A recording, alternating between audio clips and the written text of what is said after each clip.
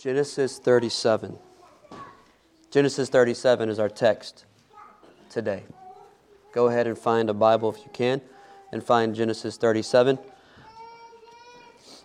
There's some black pew Bibles in front of you. You can use those if you would like. Today we're picking back up our study of the book of Genesis that we started in the fall of 2021, I think. And we will conclude, Lord willing, on Easter Sunday this April. Amen. Hopefully that was a amen. I can't wait for Easter. These last 14 chapters. Oh, and by the way, pray for this. Jared and I are praying about what's next on the preaching schedule. We're leaning towards, and we really want to do a study of 1 John after Genesis. So be praying about that. I've been thinking and reading 1 John a whole lot lately, and it is stirring me up like crazy in all the right kind of ways. Amen. Genesis 37 through 50. That's 14 chapters that close out this book, the first book of the Bible. Arguably, I really think you could make the case that this is the most important book of the Bible. We talked about this way at the beginning, Genesis 1 through 3. Without those chapters in particular, we don't know who made us, how we got here, how anything got here, and what's wrong with everything that is here, including us. And of course, then, as we move through Genesis, what God is doing to fix everything that is wrong. His plan of redemption, namely being unfolded first in Genesis 3 through the promise of the seed of the woman who will crush the head of the serpent. And then the promises to Abraham and his descendants who will bless the whole world. So we come to this section of arguably the most important book of the Bible. And these 14 chapters are all about one man. More or less all about one man. Joseph. Joseph was one of Jacob's 12 sons. He was the next to youngest, just ahead of his brother Benjamin. Both of them were born to Rachel, who was Jacob's favorite wife. More on that later. And so Joseph occupies the longest section in the most important book in the Bible. Moses gives more time to Joseph's story than any of these other notable characters we've met, like Adam and Eve, or Noah, or Abraham, or Isaac, or Jacob. Joseph, of all people, gets 14 chapters in this opening book of the entire Bible. And then the remarkable thing is that in the rest of the Old Testament and New Testament, we hardly ever hear about him again. What's up with that? More on that later. Like later as in the next few months. So just shelve that away. But these 14 chapters are about Joseph. And the pattern of what we're going to see in these chapters is all over the Bible, even if not explicitly stated. So there's a spoiler alert for you. So we're coming to this last section, Joseph's story. And as we enter this last section, we will see, both today and in the weeks to come, that this is yet another example of how Genesis is a book filled with familial strife. Familial strife. Strife within the family. And this is good news for people like us who come from families with familial strife. Now, maybe your family is just perfect and everything is great. And there's never conflict or disagreement or pain or harm. Praise the Lord if that's you. But I don't think it is. Because I'm not sure any of us have that story. So it's good news for people like us when we read the first book of the Bible and we find story after story after story after story of familial strife.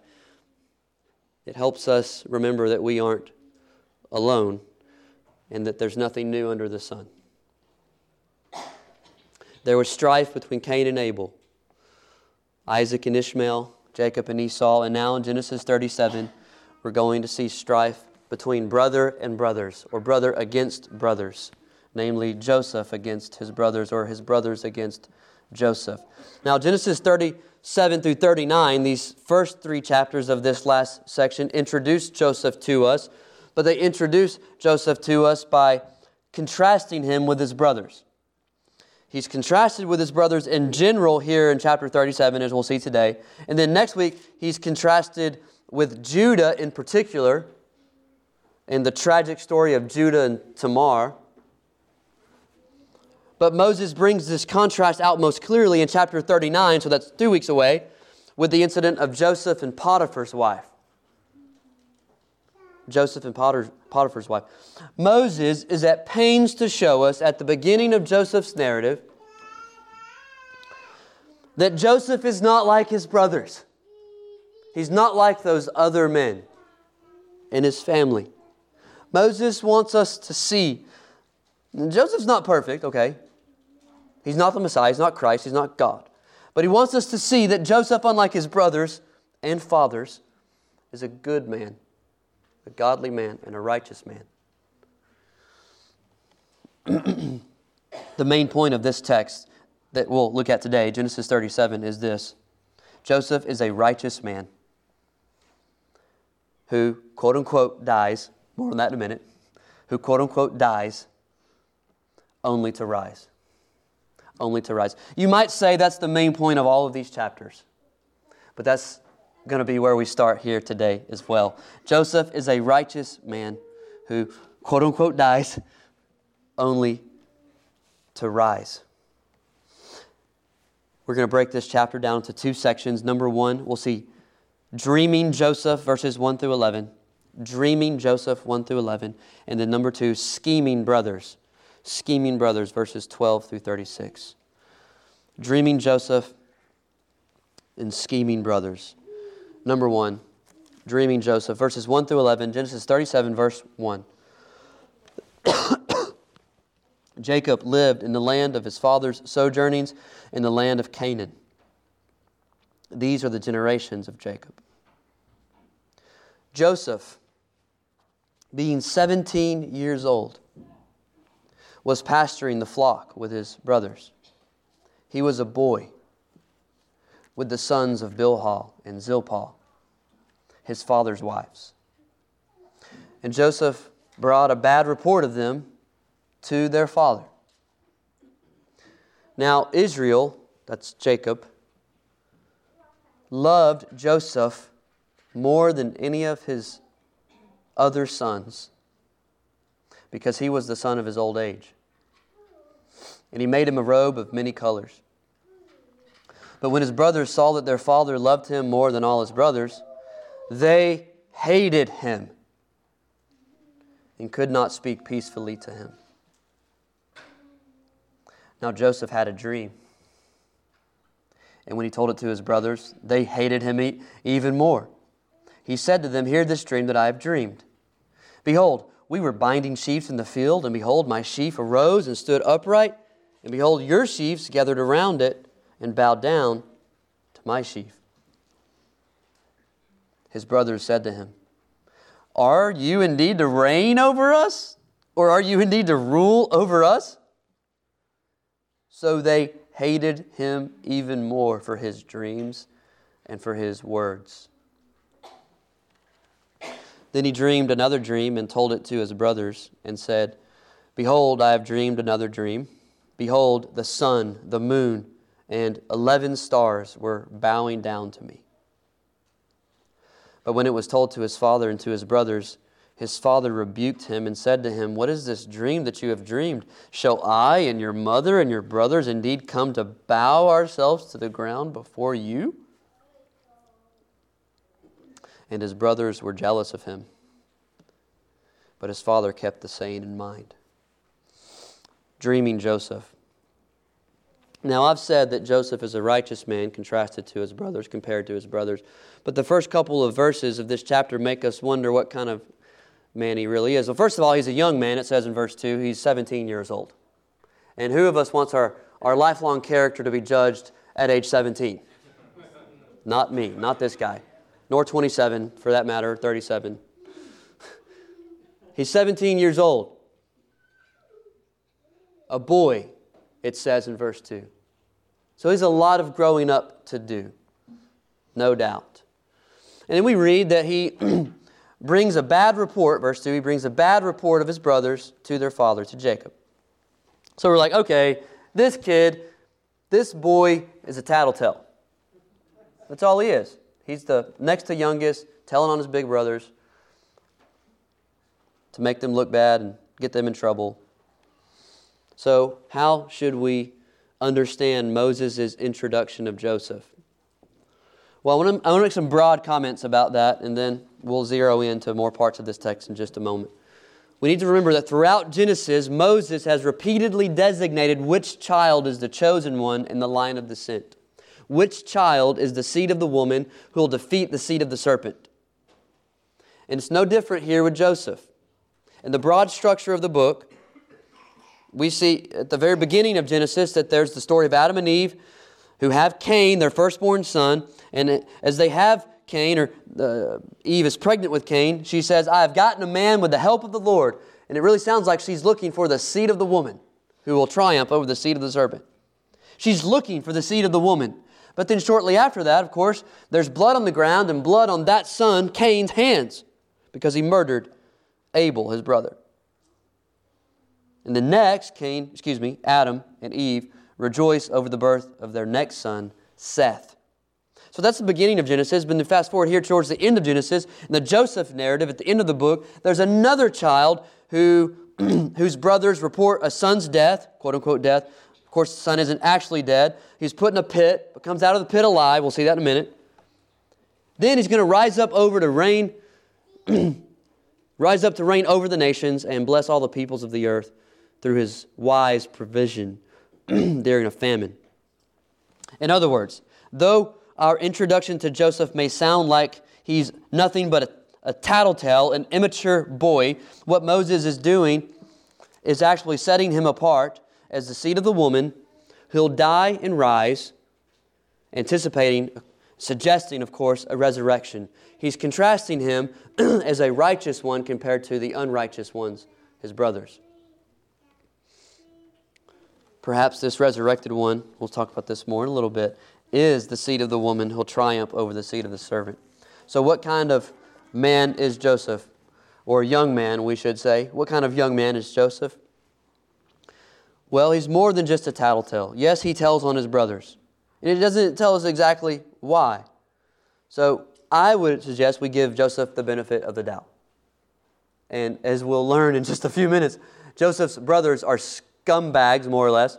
So they probably needed to be told on for something.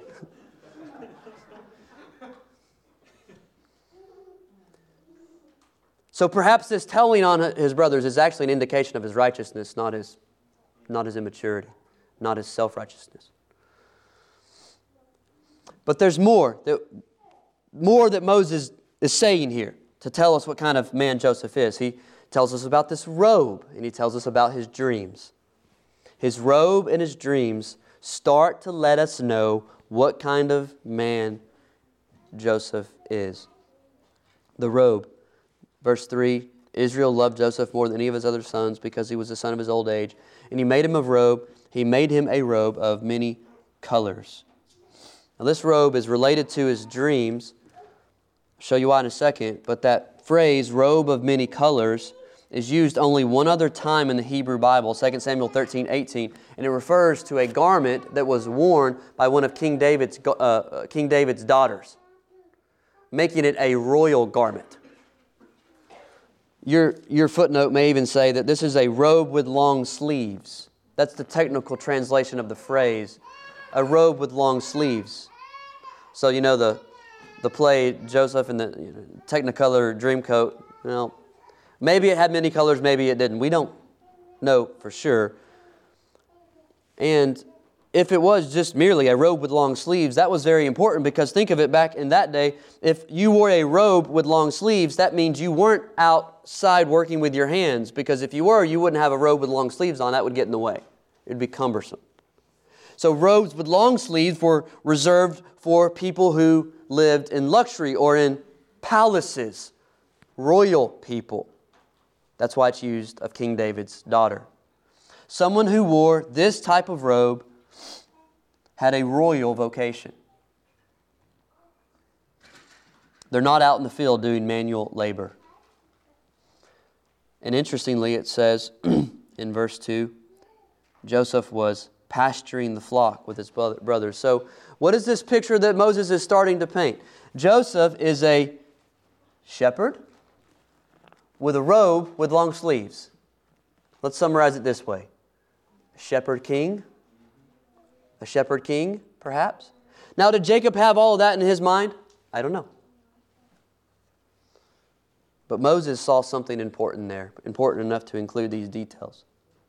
Joseph is portrayed by Moses as a shepherd king. Verse 3, it says that Jacob favorites him because he's the son of his old age. That phrase, son of his old age, connects Joseph back to Isaac because that phrase was used earlier to refer to Isaac, exact phrase. So this phrase is also Moses' way of imprinting Joseph with an Isaac-like identity. As the child, in other words, the chosen seed who will carry God's plan forward. Again, as I said earlier, Moses is at pains throughout Genesis to designate which child is the chosen seed. And this kind of language is indication of that here. Like Isaac, Jacob loves one of his sons more than the others. It says that so plainly. I mean, don't you love it when you don't really have to work hard to interpret the Bible? Verse 3, now Israel, also known as Jacob, now Israel loved Joseph more than any other of his sons.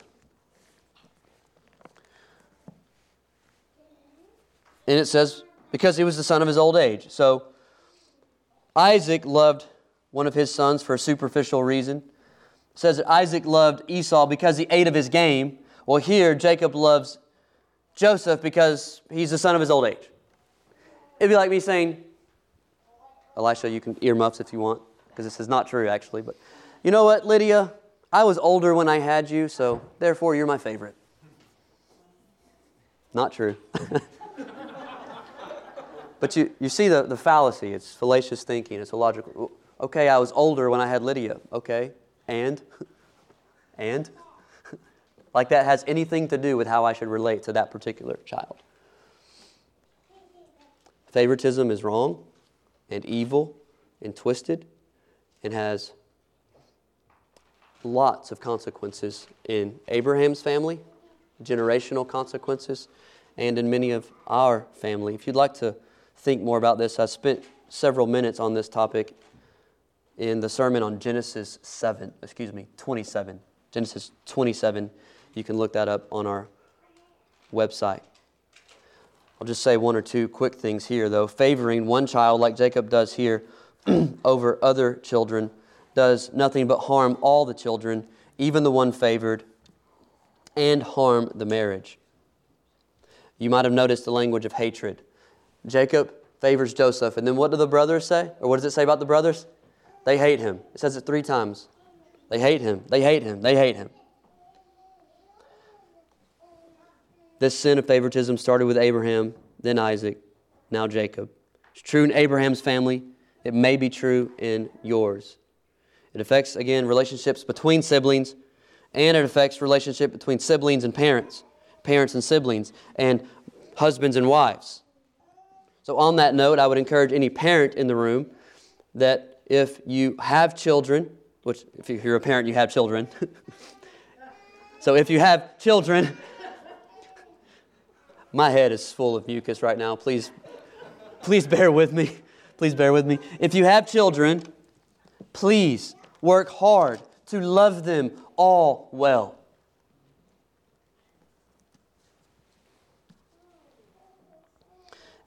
One of the best ways to do that is to love your spouse really well. Some have said it this way. This is not new to me by any means. But the thing your kids need most is for you to love your spouse. Period. You're like, well, I provide. Well, I have this home for them and this food and this, all this education. I have all this,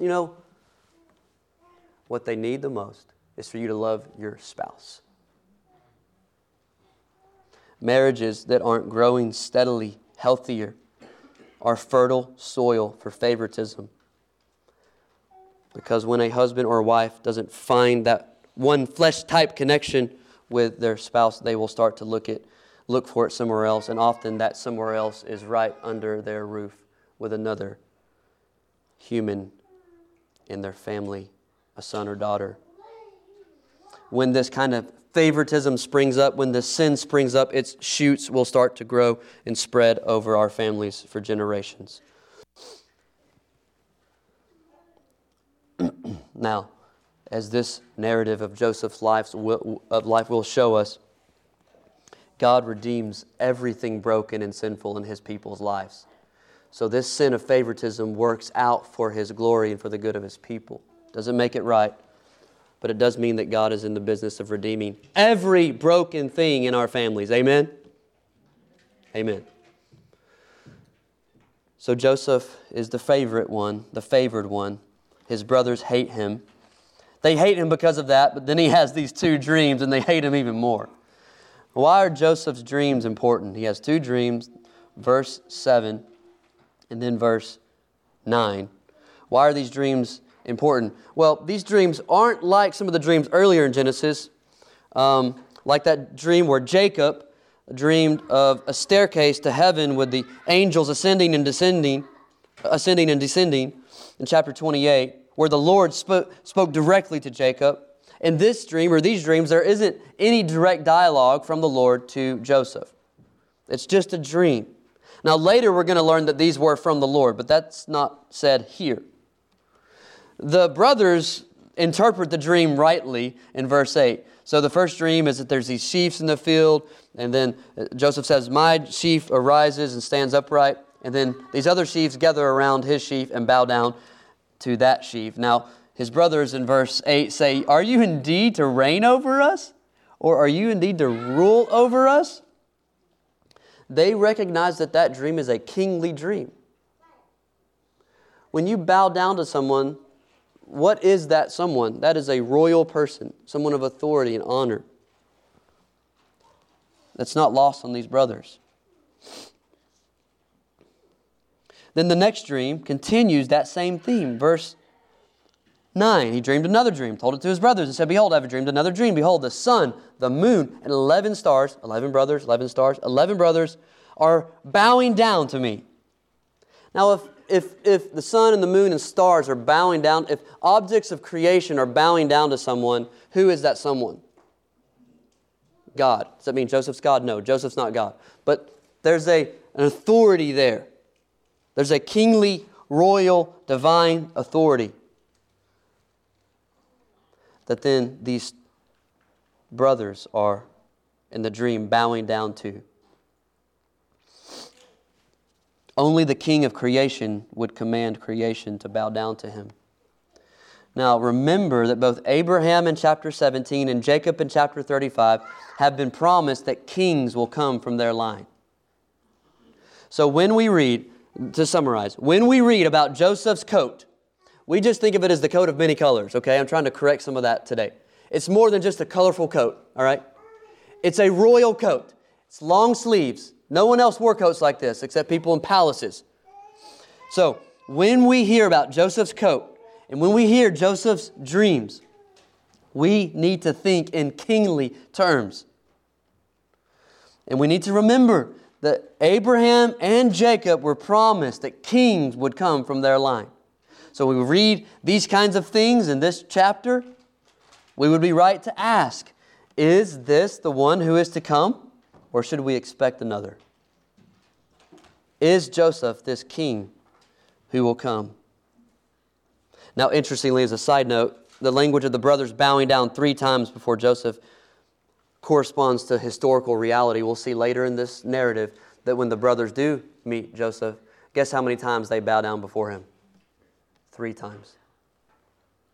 They bow down before him 3 times. These dreams, these prophecies come true to the exact detail. So underneath the contrast with Joseph, the righteous one, and these brothers, the unrighteous ones, underneath that contrast is this broader theme in Genesis of kingship, of God sending the promised seed of the woman who will defeat the seed of the serpent and be a king for His people and a king over creation. Moses is setting up Joseph as this one who anticipates a kingly son who will be loved by his father, but hated by his brothers through no fault of his own, and who will nonetheless rule and reign over creation. That's number one, dreaming Joseph. Number two, scheming brothers. Let's see the scheming brothers in 12 through 36. Verse 12. Now his brothers went to pasture their father's flock near Shechem. And Israel said to Joseph, Are not your brothers pasturing the flock at Shechem? Come, I will send you to them. And he said to him, Here I am. So he said to him, Go now, see if it is well with your brothers and with the flock, and bring me word. So he sent him from the valley of Hebron, and he came to Shechem. And a man found him wandering in the fields. And the man asked him, What are you seeking? I am seeking my brothers, he said. Tell me, please, where they are pasturing the flock. And the man said, They have gone away, for I heard them say, Let us go to Dothan. So Joseph went after his brothers and found them at Dothan. They saw him from afar, and before he came near to them, they conspired against him to kill him. They said to one another, Here comes this dreamer. Come now, let us kill him and throw him into one of the pits.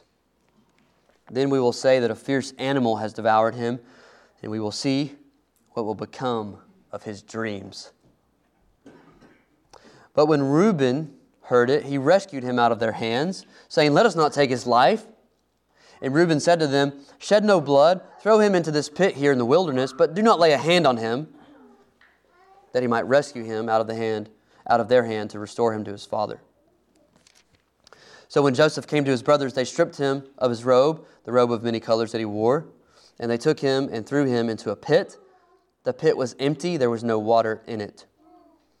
Then they sat down to eat. And looking up, they saw a caravan of Ishmaelites coming from Gilead with their camels bearing gum, balm, and myrrh on their way to carry it down to Egypt. Then Judah said to his brothers, What profit is it if we kill our brother and conceal his blood? Come, let us sell him to the Ishmaelites, and let not our hand be upon him, for he is our brother, our own flesh. And his brothers listened to him. Then Midianite traders passed by, and they drew Joseph up and lifted him out of the pit, and sold him to the Ishmaelites for 20 shekels of silver. They took Joseph to Egypt. When Reuben returned to the pit and saw that Joseph was not in the pit, he tore his clothes and returned to his brothers and said, The boy is gone, and where shall I go? Then they took Joseph's robe and slaughtered a goat and dipped the robe in the blood. And they sent the robe of many colors and brought it to their father and said, This we have found. Please identify whether it is your son's robe or not. And he identified it and said, It is my son's robe.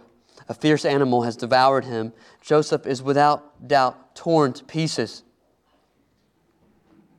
Then Jacob tore his garments and put sackcloth on his loins and mourned for his son many days.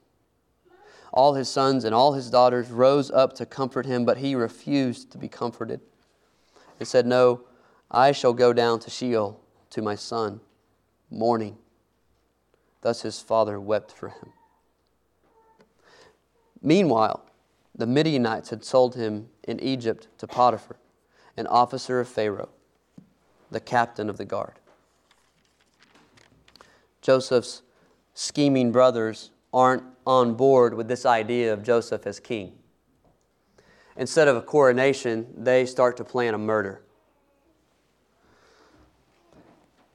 The hatred in their hearts toward Joseph starts to spill out, and they concoct a plan to kill him. Did you hear just how much they despised him at the end of verse 20? Then we will say that a fierce animal has devoured him, and we will see what will become of his dreams. Do you hear? Do you hear the venom in their voice? We'll see what that dreamer will do. We'll see about his dreams after we cut his throat and watch him bleed. The kind of anger that brings you to this, the kind of hatred that brings you to this kind of place is deep and dark and evil and wicked. And these are his brothers. These are his brothers. Now, as we saw, the brothers aren't all on the same page as to what to do with Joseph and how to do it. But they all hated Joseph. We'll learn as the story plays out that Joseph's brothers are at varying levels of bloodthirstiness. Some have had it with him and are ready for blood. Others don't like him but aren't quite as violently inclined. Which, by the way, just because you don't kill someone doesn't mean you aren't harming them in significant ways. Can't you kill with your words, husbands? Can't we kill with our actions? There's so much hatred in them that they want nothing more to do with this brother, this favored brother. But when Joseph finds these guys, he's kind of this unassuming 17-year-old boy who's just out on an errand for his dad, looking for the brothers, making sure they're okay. He finds them, not knowing that they collectively want to kill him. Now that phrase in verse 20, "Come now, let us kill him." Does that phrase sound familiar? Little Bible trivia. I didn't know this. That phrase is only used one other place in the Bible. When the Hebrew Old Testament is translated into Greek, that Greek phrase is used in the Greek New Testament in Jesus' parable of the wicked tenants. You might remember that. Matthew 21, Jesus tells the story of the landowner who leases out his land. He sends messengers back to that land to check on the land, but the messengers are beaten and then killed. So then the owner says, okay, I'll send my beloved son because surely they won't harm my beloved son. But guess what happens to the beloved son? He also gets killed by those tenants. But when they see, in the parable, when they see the beloved son approaching, Jesus, as he tells the story, used the exact same phrase. Those wicked tenants say, "Come now, let us kill him. Let us kill him." Jesus alluding to this narrative. Jesus, I would argue, connecting himself to Joseph's life and his story. So, some of these brothers are ready for blood. Then two of the brothers appear to stick up for Joseph. First, there's Reuben. There in verse 21. When Reuben, he's the firstborn, when he hears it, he rescues him out of their hands, saying, no, let's not kill him. Don't shed blood. Let's just throw him into this pit. But I'm kind of thinking, what did you want to do after that? Throw him in the pit for a while, like a timeout? You know? Or is he going to go get him later and then let him go? It doesn't tell us. But he, at least in the moment, doesn't want to kill him. He's the firstborn. He's the oldest son who, back in chapter 35, had disqualified himself from kingship through improper relationship with one of his dad's wives. But here he's suggesting not killing Joseph, only throwing him into a pit. Maybe he's trying to get back in the good graces of his father. We're not sure. The only thing we know for sure is that his plan doesn't work. His plan is ineffectual. He's not capable of leading his brothers. So then we come to Judah. There's Reuben who suggests another plan. Then there's Judah, verse 26. Judah says to his brothers, "What profit is it if we kill him, he can sell his blood? Come, let's sell him to the Ishmaelites, and let not our hand be upon us." Let not our hand be upon him, for he is our brother, our own flesh. You almost hear sympathy. He's our brother, guys. He's our own flesh. We don't need to kill him. But what we can do is sell him and make some money. Better plan, but still evil. Amen? Was Judah trying to save Joseph's life, or was he just trying to make a buck? Probably both. They don't have to be mutually exclusive. At the very least, he wasn't trying to do the right thing and just simply save Joseph and rescue Joseph and do right by Joseph. He was still trying to use Joseph for a selfish end. And the brothers, interestingly, the brothers follow the fourthborn's plan. Judah's the fourthborn. These traders pass by, they raise him up out of the pit, and they sell him to the traders, like Judah had suggested. Verse 25, though, is this heartless picture. I don't want you to miss this little detail that Moses throws in. They put him in the pit. This is before Judah puts his plan out there. Skip this. Then they sat down to eat. Then they sat down to eat. Now, when you sit down to eat, usually you've finished what you're doing and you are ready to focus on a meal, enjoy a meal with friends or family. Usually if something's raging inside of you or things are going bad, you don't like sit down and enjoy a meal. These guys are so hardened that they sit down and enjoy a meal while their brother is in a pit nearby. And later in the narrative, chapter 42:21, we learn that Joseph, while he's in the pit, he's weeping and calling out for his life. Maybe they heard it, maybe they didn't. Likely they did, I think. So there they are, sitting around the campfire, enjoying a meal, while their brother is over in a hole in the ground, which the pit, by the way, is a cistern or a well that was dry. Didn't have water, and it was dry, so it was just a big hole in the ground. It was deep and dark, dank, scary. Scorpions. There he is in there weeping and calling out for his life, and they're sitting around eating tacos like it's Tuesday afternoon. Do you see how hard their hearts are? They're just going on with their life, talking about probably what they need to do next.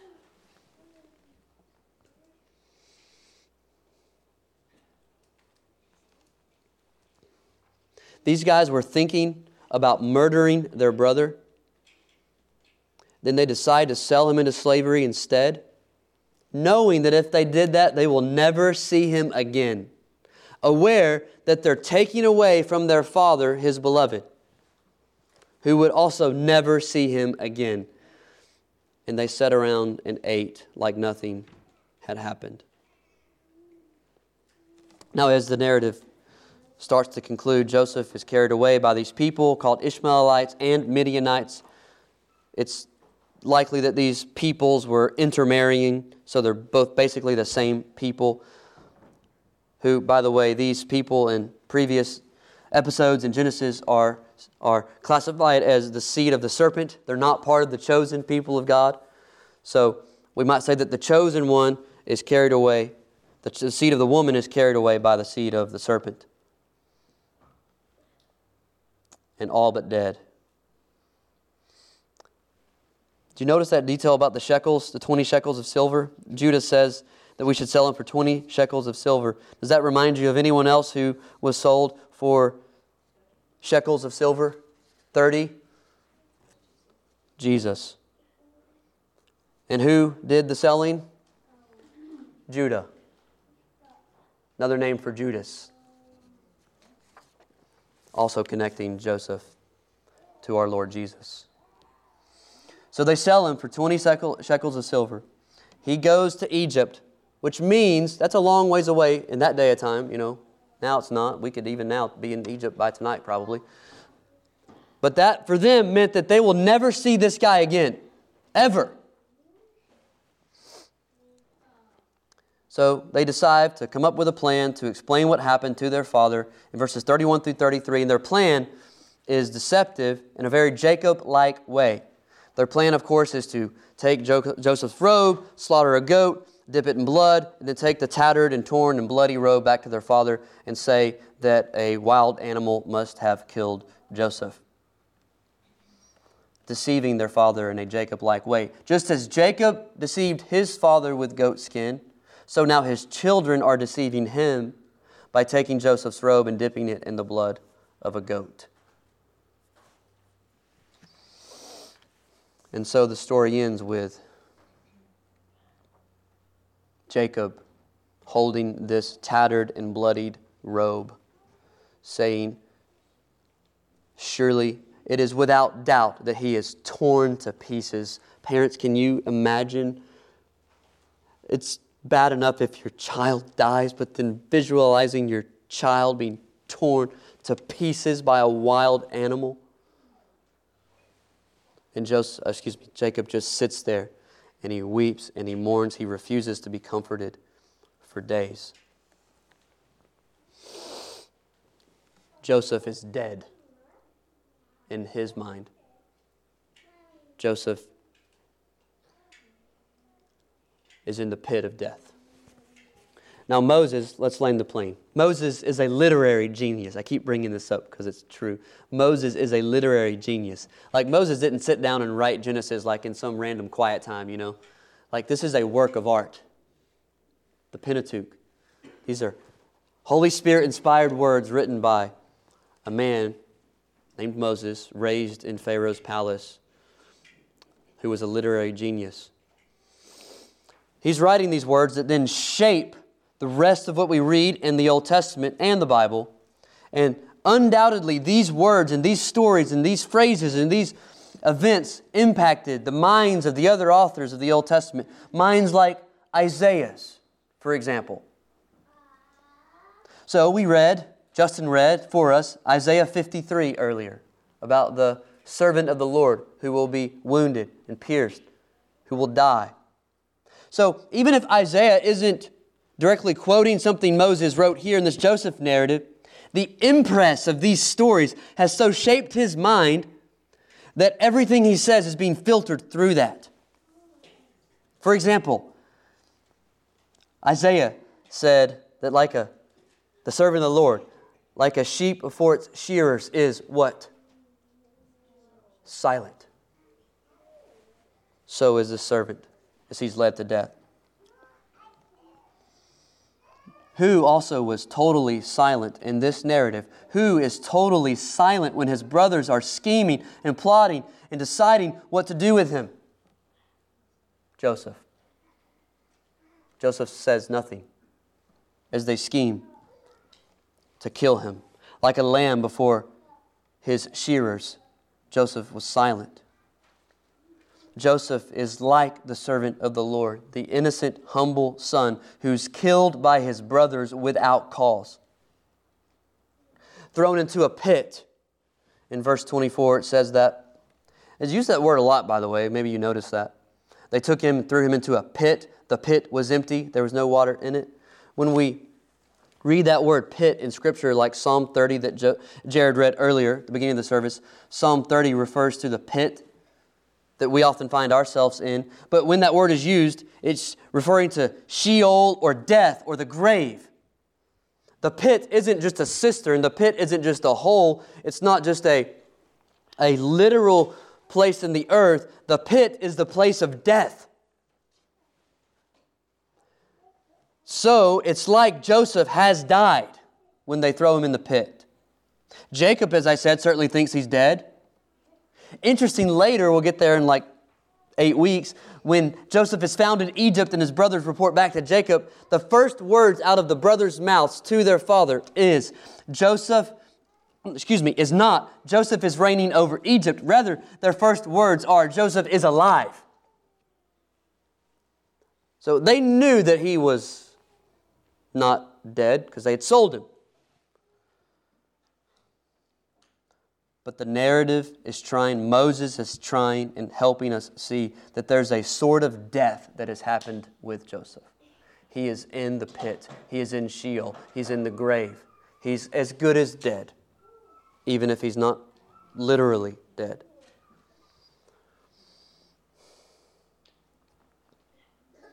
As we'll see in the weeks to come, Joseph's story is not just a story of descending into the pit of death, but also a story of ascending up from the pit of death in what we might call a glorious resurrection. Joseph's story begins with dreams of a king and ends with a father weeping over his son who he thinks is slain. But little does Jacob know at the beginning that a resurrection is coming for Joseph. And so it is, brothers and sisters, so it is for the people of God. So it is for the people of God. Our life is filled with longings for another world. And we often feel like death is our only end. But the good news of the gospel and what's suggested and anticipated in this narrative is that for those who are in Christ and those who stay the course with Christ, a resurrection is coming. That the pit isn't the end of the story. that all those who put their hope in Christ and turn away from their sins will leave this sad world and live in a new world with no more sin, no more Satan, no more death. We will live and rule and reign with our shepherd king, Jesus Christ, for innumerable ages in a kingdom where there is no more favoritism, no more murder, no more rivalry, no more scheming, no more sadness, no more anger, no more darkness, no more pits. The hope of the people of God is that though we find ourselves in the pit of death and despair and sin and Satan's grasp, that resurrection is coming. That resurrection is coming. That resurrection is coming. This hope sustains us and rescues us from any and every pit we are in, whether we've chosen to crawl into those pits or been cast into them. And as the psalmist says, Jared read earlier, Psalm 30. O Lord, this is the hope of the people of God. O Lord, you have brought up my soul from Sheol. You restored me to life from among those who go down to the pit. Sing praises to the Lord, O you, His saints, and give thanks to His holy name. For His anger is but for a moment, and His favor is for a lifetime. Weeping may tarry for the night, but joy comes with the morning. Friends, all those who die the death of repentance, dying to themselves and their abilities to save themselves, those who die the death of repentance and put their hope in Christ will rise. Weeping in darkness in the pit does not have to be the end of your story. There can be joy in your mourning. If you'd like to know more about what it means to have this hope in Christ, talk to me afterwards or the person sitting next to you, the person who you came with. We'd love to talk more with you about what it means to have this hope. Let's pray. Father in heaven, please take your word. Use it to encourage and increase our hope in Christ. I pray, Father, that the story of Joseph would instruct our minds and inform our minds, how we think about the gospel, how we think about what you've done for us, and that we wouldn't just have new thoughts, but we'd also have new loves, new joy, new worship, new rest in you, new hope. Father, may the hope of the gospel, the hope that we can come up out of the pit, we can be raised up, we can be resurrected in and through Christ and Christ alone, that we can have joy in the morning. Lord, may this hope sustain us and refresh us in the days ahead. We ask that you would do this by the power of your Holy Spirit. In Jesus' name we pray. Amen.